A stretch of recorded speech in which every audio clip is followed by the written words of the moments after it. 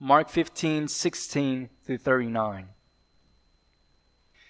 Just like we sang, today we're going to find out that Jesus was, in fact, our shield. I don't know if you've ever held a shield before. Maybe you had when you were younger with toys and things like that.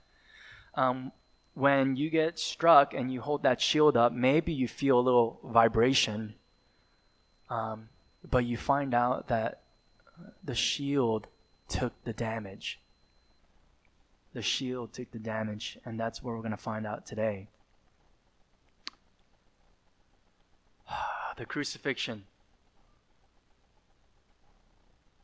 I told the first service this, but personally, this is probably one of the most difficult topics for me to preach on.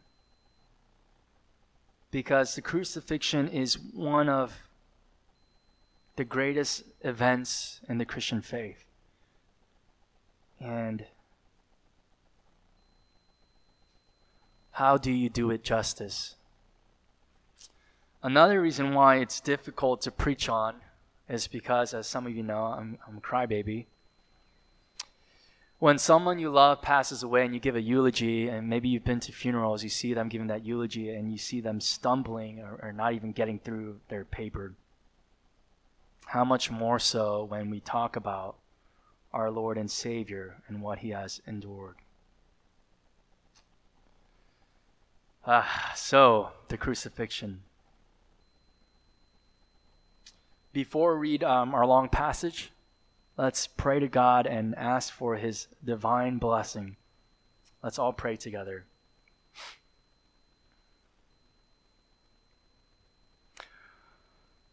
Our Father in heaven, we come now to the pinnacle of the expression of your love for the world. You giving your only begotten Son to that wretched cross.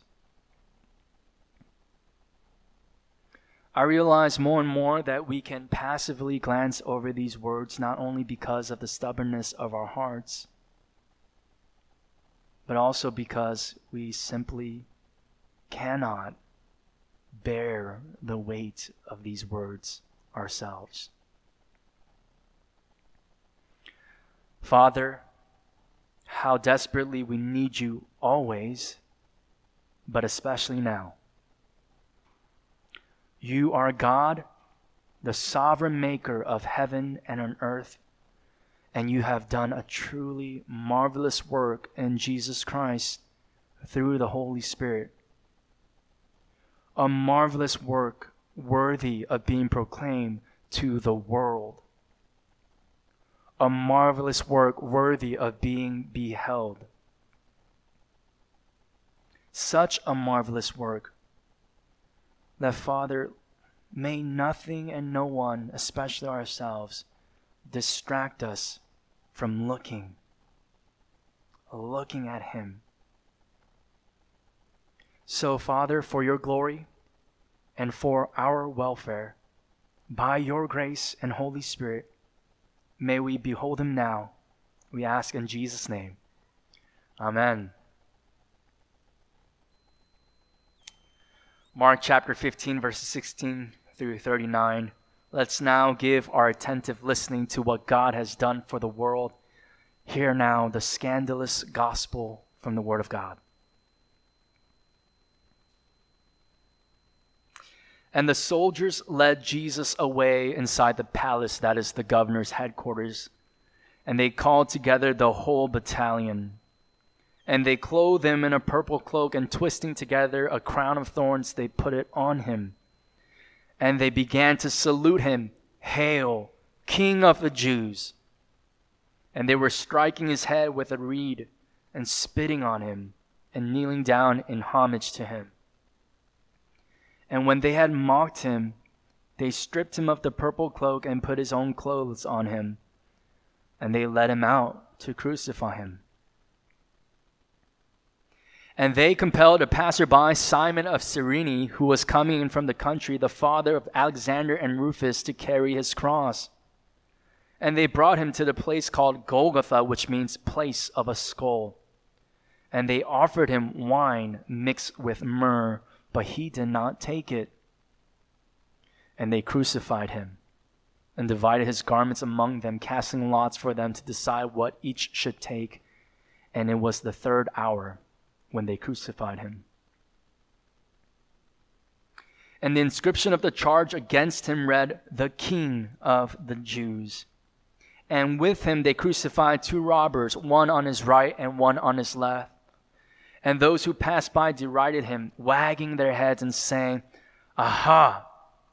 You who would destroy the temple and rebuild it in 3 days, save yourself and come down from the cross." So also the chief priests with the scribes mocked him to one another, saying, "He saved others. He cannot save himself. Let the Christ, the King of Israel, come down now from the cross, that we may see and believe."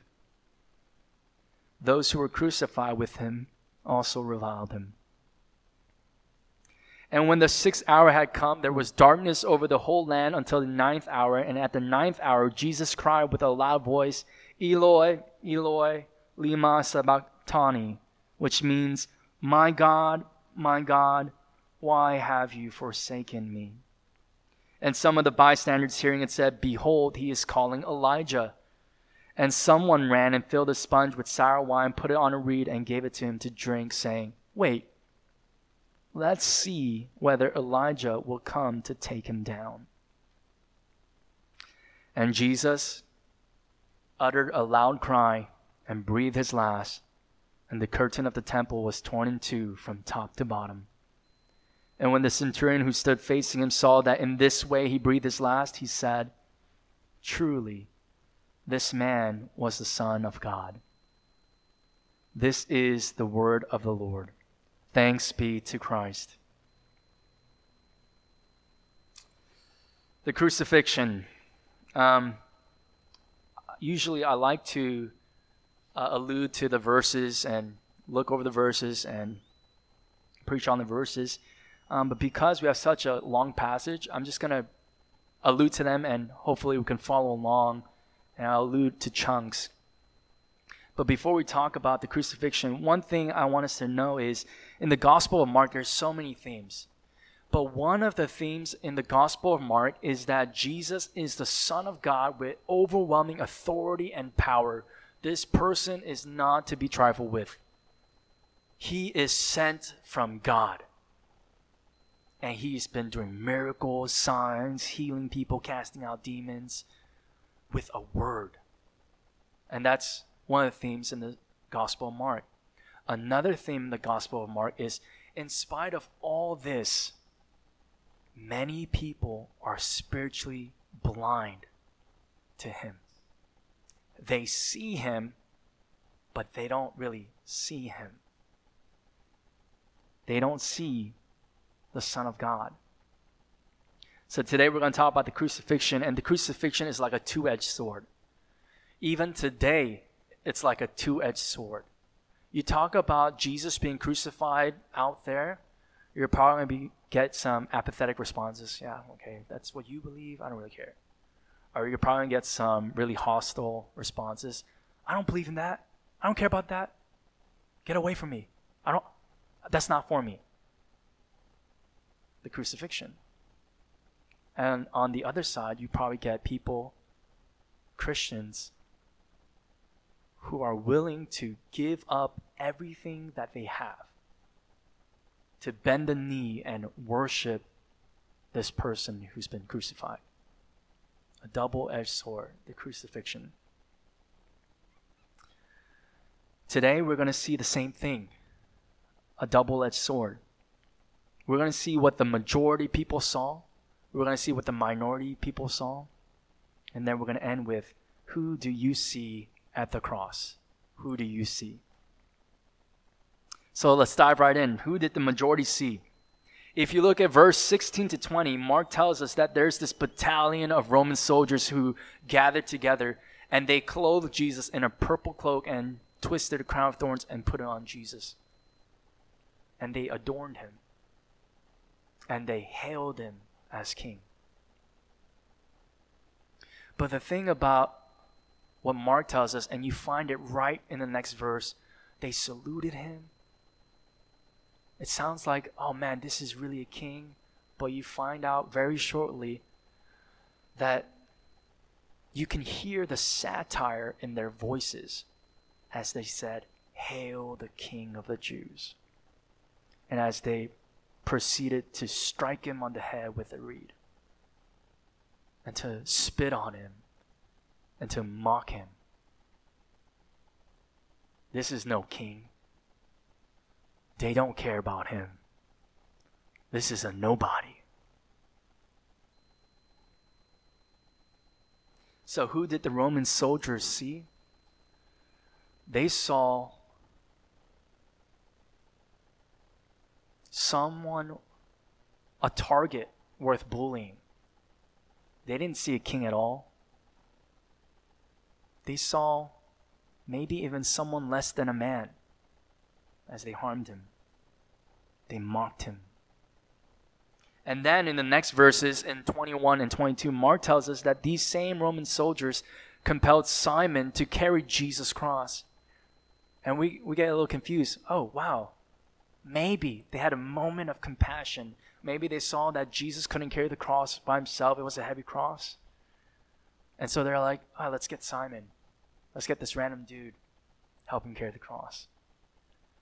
But that doesn't seem likely, does it? They just mocked him, beat him. Why would they help him now? And so, as many commentators have said, they didn't help Jesus. They just harmed Jesus too much. Why is that a problem for the Roman soldiers?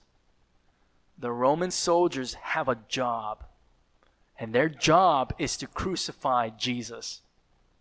He's not allowed to die on the way. He needs to die over there in Golgotha.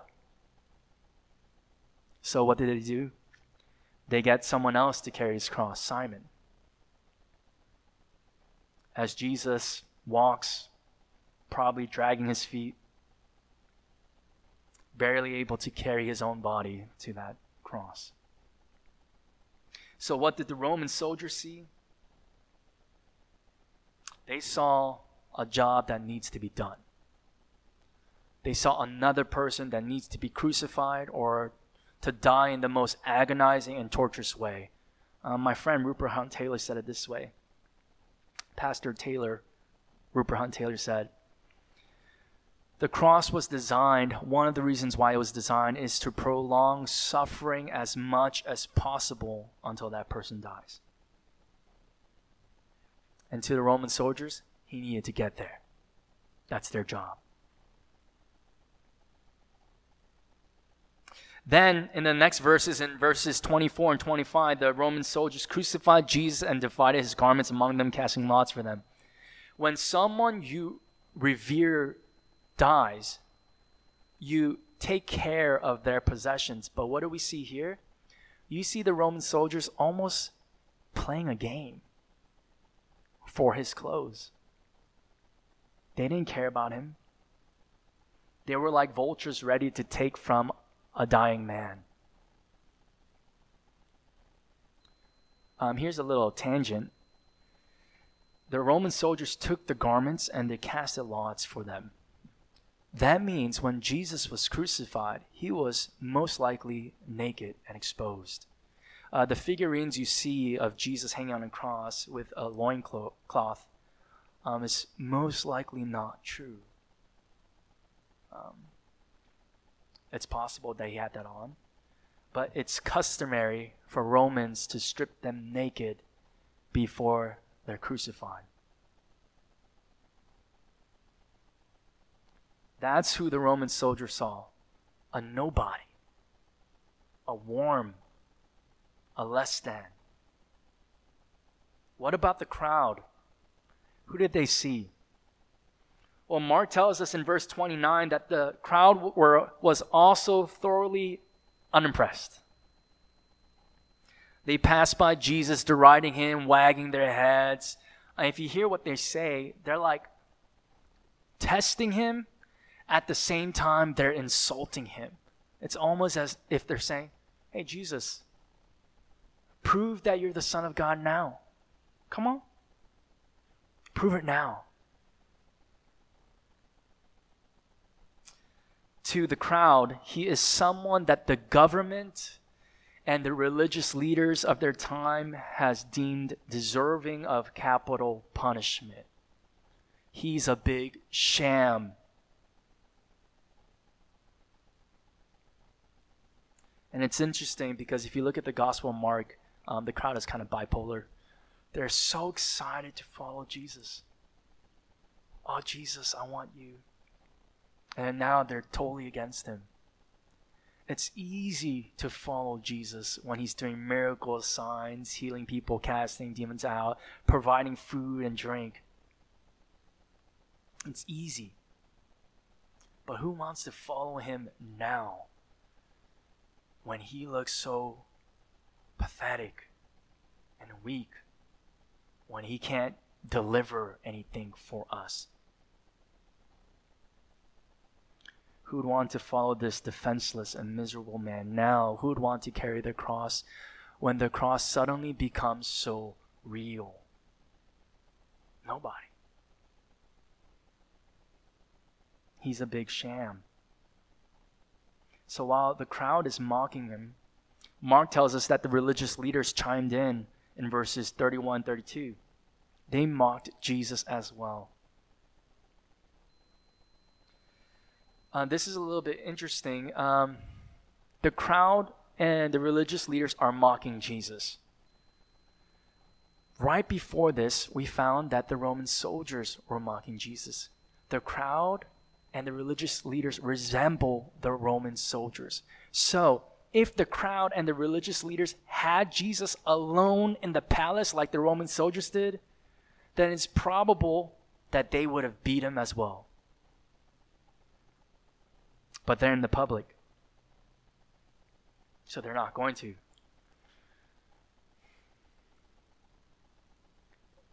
To the religious leaders, Jesus is certainly no Messiah. He's not their Messiah. He's a delusional blasphemer worthy of death.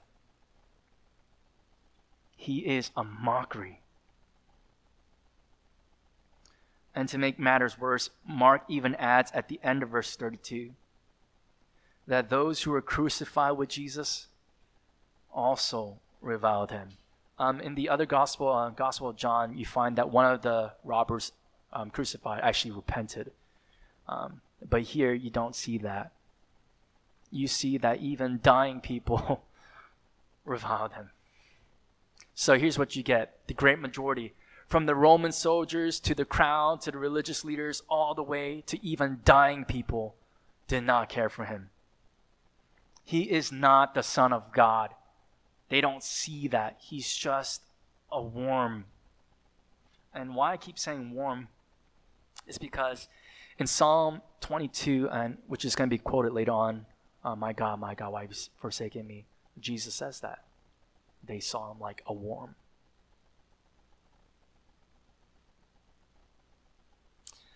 That's who the majority of people saw on that cross. They saw nobody. One of the reasons you can have confidence in the Word of God is because, like now, it's honest and true. Mark is forthright. He's telling you as it is. Jesus was treated by the great majority as refuse, as garbage, as worm. So there are people who don't like Jesus now. And the Bible affirms that they didn't even like him back then. In fact, they hated him to death. That's the majority view. Who did the minority see? If we go back to verse 22, Mark writes about a man named Simon. And then he adds this peculiar detail. Simon, who was coming in from the country, the father of Alexander and Rufus, to carry his cross. What's that all about? We don't need that. Just say Simon, who carried his cross. Or just say some dude, some stranger, who cares? Why do we need to know his name? Well, maybe we have to know his name, Simon of Cyrene, because he's different than the other Simons. Okay, sure, let's give that. But why do you have to add who fathered Alexander and Rufus? What's the point of that? We don't need that. This is about Jesus.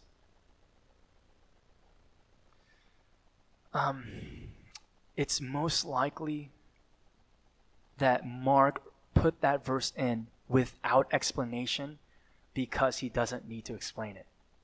What that means is he most likely expected his first readers, his first audience, to know who Simon, Alexander, and Rufus were. I'll give you an example. So if I said, oh yeah, Pastor John preached a great sermon last week, I don't need to say, Pastor John, Sung-ya Kim, the husband of Lynn and the father of 3, who works at New Church. You already know who I'm talking about. Same thing goes here. Mark already knows that they know who Alexander and Rufus are, and Simon. So who's Simon coming in from the country, the father of Alexander and Rufus? Simon is most likely a Jew who came to celebrate the Passover until he was compelled by the Roman soldiers to carry Jesus' cross. But more than that, Alexander and Rufus, we find out in the other New Testament books that Alexander and Rufus are most likely very prominent Christians. What that means is that they believe that Jesus is their Lord and Savior, and they will give their lives for him. Why? Probably because right here, their father Simon happened upon Jesus. Or better yet, Jesus happened upon Simon. So what does this mean? You got the religious leaders who see a charlatan of a Messiah. You got the crowd who sees this delusional sham, someone worthy of capital punishment. You got the Roman soldiers who see a job that needs to be done. And then you have Simon here, who saw someone differently. Who did he see?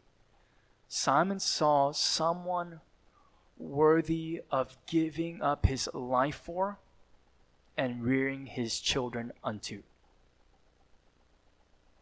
Simon saw Jesus, the Son of God. So imagine this. Simon is carrying Jesus' cross. That probably means as he's lugging this cross, he sees Jesus in front of him. The Roman soldier saw a miserable, pathetic man who can barely carry his body going to Golgotha. Simon saw something differently. He saw not weakness, but he saw this bloodied Jesus determined to take every step all the way to his execution, full of purpose, full of determination. Nothing's gonna stop him. Jesus didn't go kicking and screaming. Jesus went valiantly. And Simon saw that.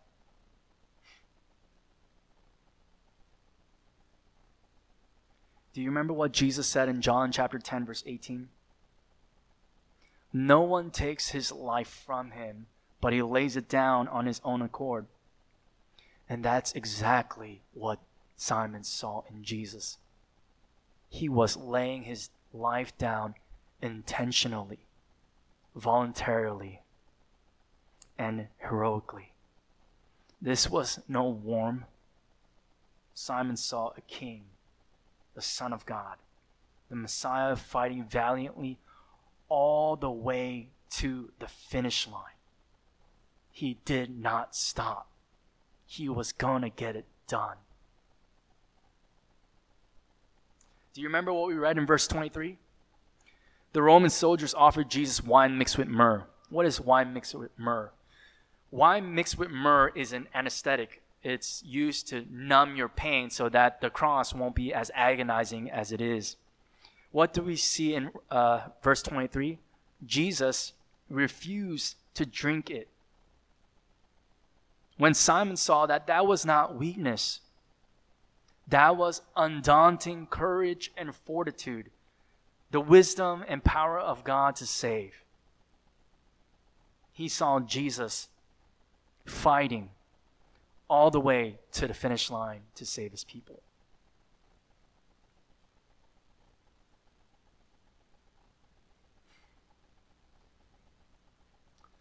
If you're familiar with the Gospel of Mark, you know that Jesus could have at any time come down from the cross.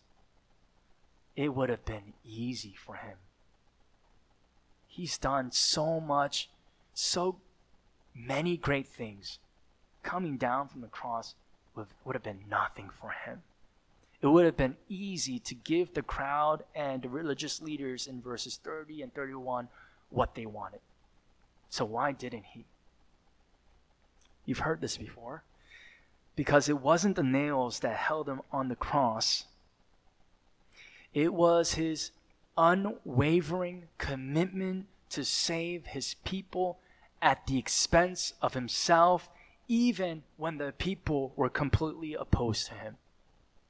He did it all by himself, a one-man army.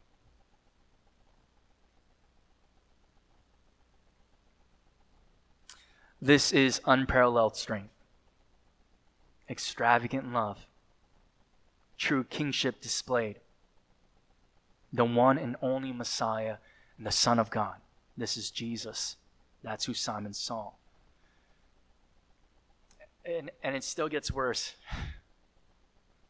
You think it would have been enough to hang on a tree and just receive this unrelenting hostility from the people.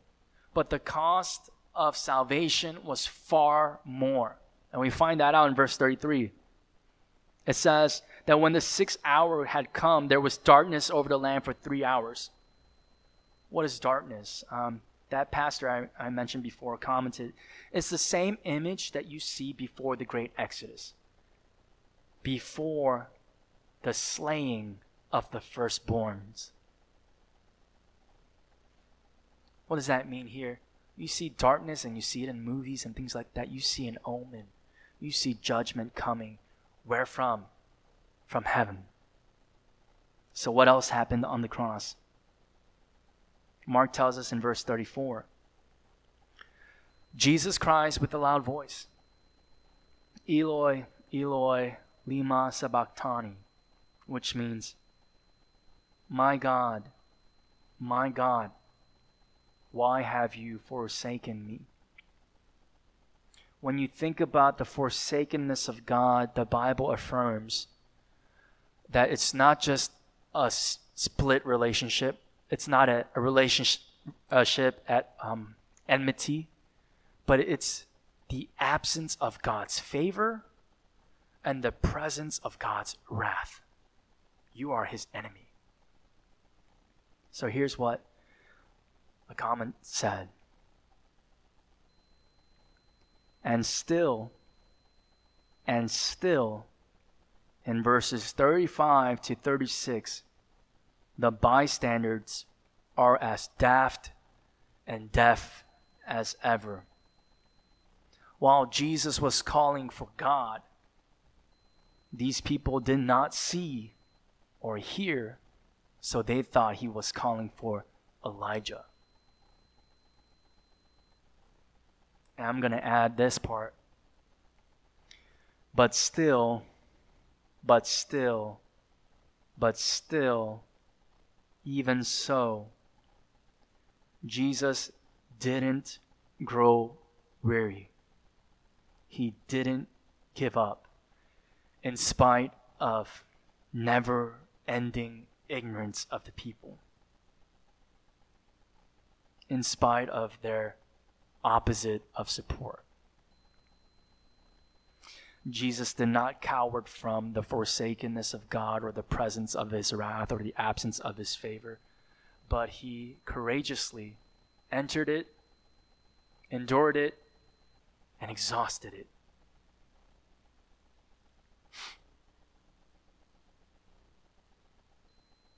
So at his crucifixion, we see a humiliating tragedy and at the same time a heroic triumph.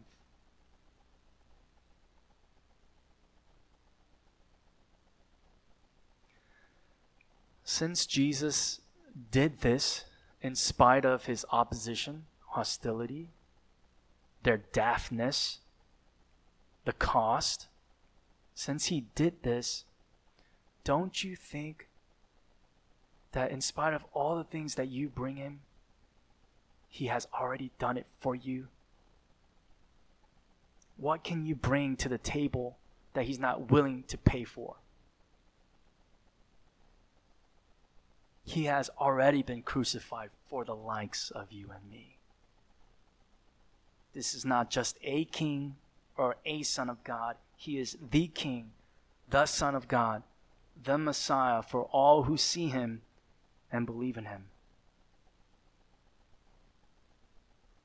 This is what he's done for his people. So what does this mean?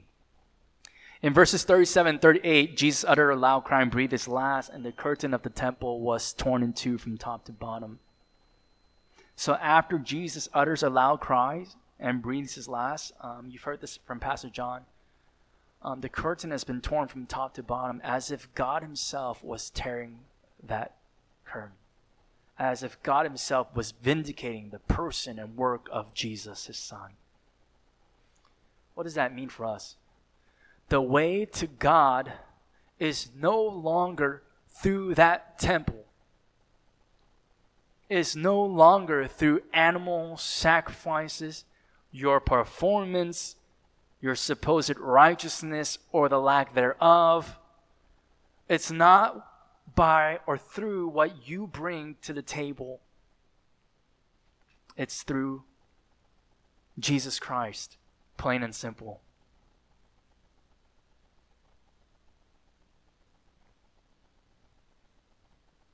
And so, in verse 39, we see a Gentile, a centurion, who proclaims, truly this man was the Son of God. What did the centurion see? If you look at verse 39, he was facing Jesus, and it says, and he saw that in this way he breathed his last, he said, truly this man was the Son of God. Something about the way that Jesus died and breathed his last made him say, truly this was the Son of God. So what happened with this last cry? We don't get much from the text, but I think we get sufficient. Here's what a comment says. It's almost impossible to cry out on a cross. You're suffocating. You're gasping. And yet Jesus dies with utter determination. That cry is a battle cry. It's a shout of triumph. That's what the centurion saw. How difficult it must have been to shout that last cry. Yet Jesus, in modern day terms, like a boss, shouts his victory. And so what did the centurion do? It's almost as if he could not contain what he saw. He proclaimed what he saw. Truly, this man was the Son of God. So we saw the majority view. We saw the minority view. And the question now is, who do you see? Who do you see?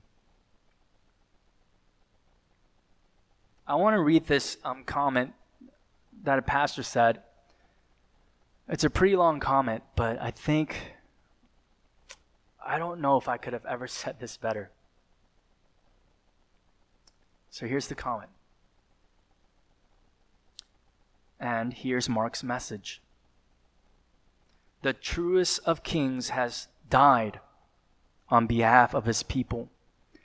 That is what real majesty looks like. But not everyone could see it.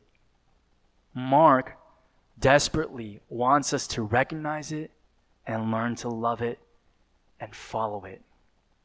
But not many do. So hold open your eyes, he's saying. Force yourself to look and ask, who do you see? Because the life he led, the death he died, that is the life and the death he's calling us to follow. Maybe what you see looks like a life of embarrassment, of failure, of disgrace. And to a lot of people, that's a pretty good description of what it means to be a Christian. His repulsive sort of majesty just looks too weak to follow. Weakness, servanthood. But perhaps in his cross, you can see something more. The Prince of Glory battling for you with ferocious love. Perhaps you can look and say, that repulsive majesty is my life, my hope, my all. It's one or the other, but it cannot be both. End quote. Who do you see? The majority saw a nobody. Simon saw someone worth giving up his life and someone worth rearing his children unto, and the centurion saw the same. He saw the Son of God. Who do you see? I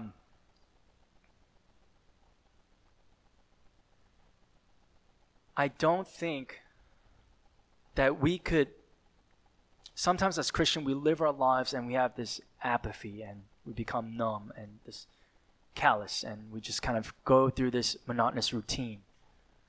And we live our lives until Sunday, we get reminded and we hear things, and then we're like, oh, we should have done that. But then we go back to our lives. How did Simon quite literally carry that cross? How did the centurion proclaim and almost as if he's worshiping fall? Like, truly this man was the Son of God. They both did something similar. It wasn't mustering their strength, I just gotta do better. It wasn't necessarily willpower or mental fortitude. They just saw him and they understood the glory of him. He was the Son of God. And that was worth dying for. So what does that mean? I'm going to give some application from the Gospel of Mark. Will you deny yourself, take up your cross, and follow after him? Will you repent of your sins and trust in him? Will you be reconciled to God in Jesus Christ and have sweet fellowship with God now because the curtain has been torn? Where do we start? Because these things sound hard. I've been trying to do that all my life. Carrying the cross is heavy. It can be very discouraging, and maybe you want to give up. It makes it that much harder to carry the cross when you're looking on the ground, when you're looking to the floor. But what you got to do is lift your face and look at him who went before you and follow him. Because if you see him, you get strength. You see the purpose of your cross and you want to follow him. So where do we start? Like that pastor said, look at him. Hold open your eyes and force yourself to look. We start here. We persevere here. Jesus is everything. Another application I'll give you is a practical one, or maybe a clear one. In the beginning of your bulletin, I did that reflection of Palm Sunday all the way to the Resurrection Sunday. Read it. Read it out loud every day this week. If you really can't read, get someone to read it with you. If you don't understand what you're reading, just read it anyway and thank God. See him. See him. Sometimes life can be hard, But if it's hard for you, find other people who are looking at him and help you to look at him. Lord willing, we're going to continue next week to see and hear of Jesus' triumph and victory, the assurance of our faith, Easter Sunday when Jesus resurrects. But until then, all you got to do is look at him. If there are things in your way that distract you, push those things away and just look at him. What you're going to see is this humiliating and shameful tragedy. And at the same time, you're going to see this wonderful, amazing good news that this Son of God never once wavered from saving his people, and he loved them all the way through. He passed that finish line. He never complained. That's who you ought to see, Jesus Christ. Let's pray.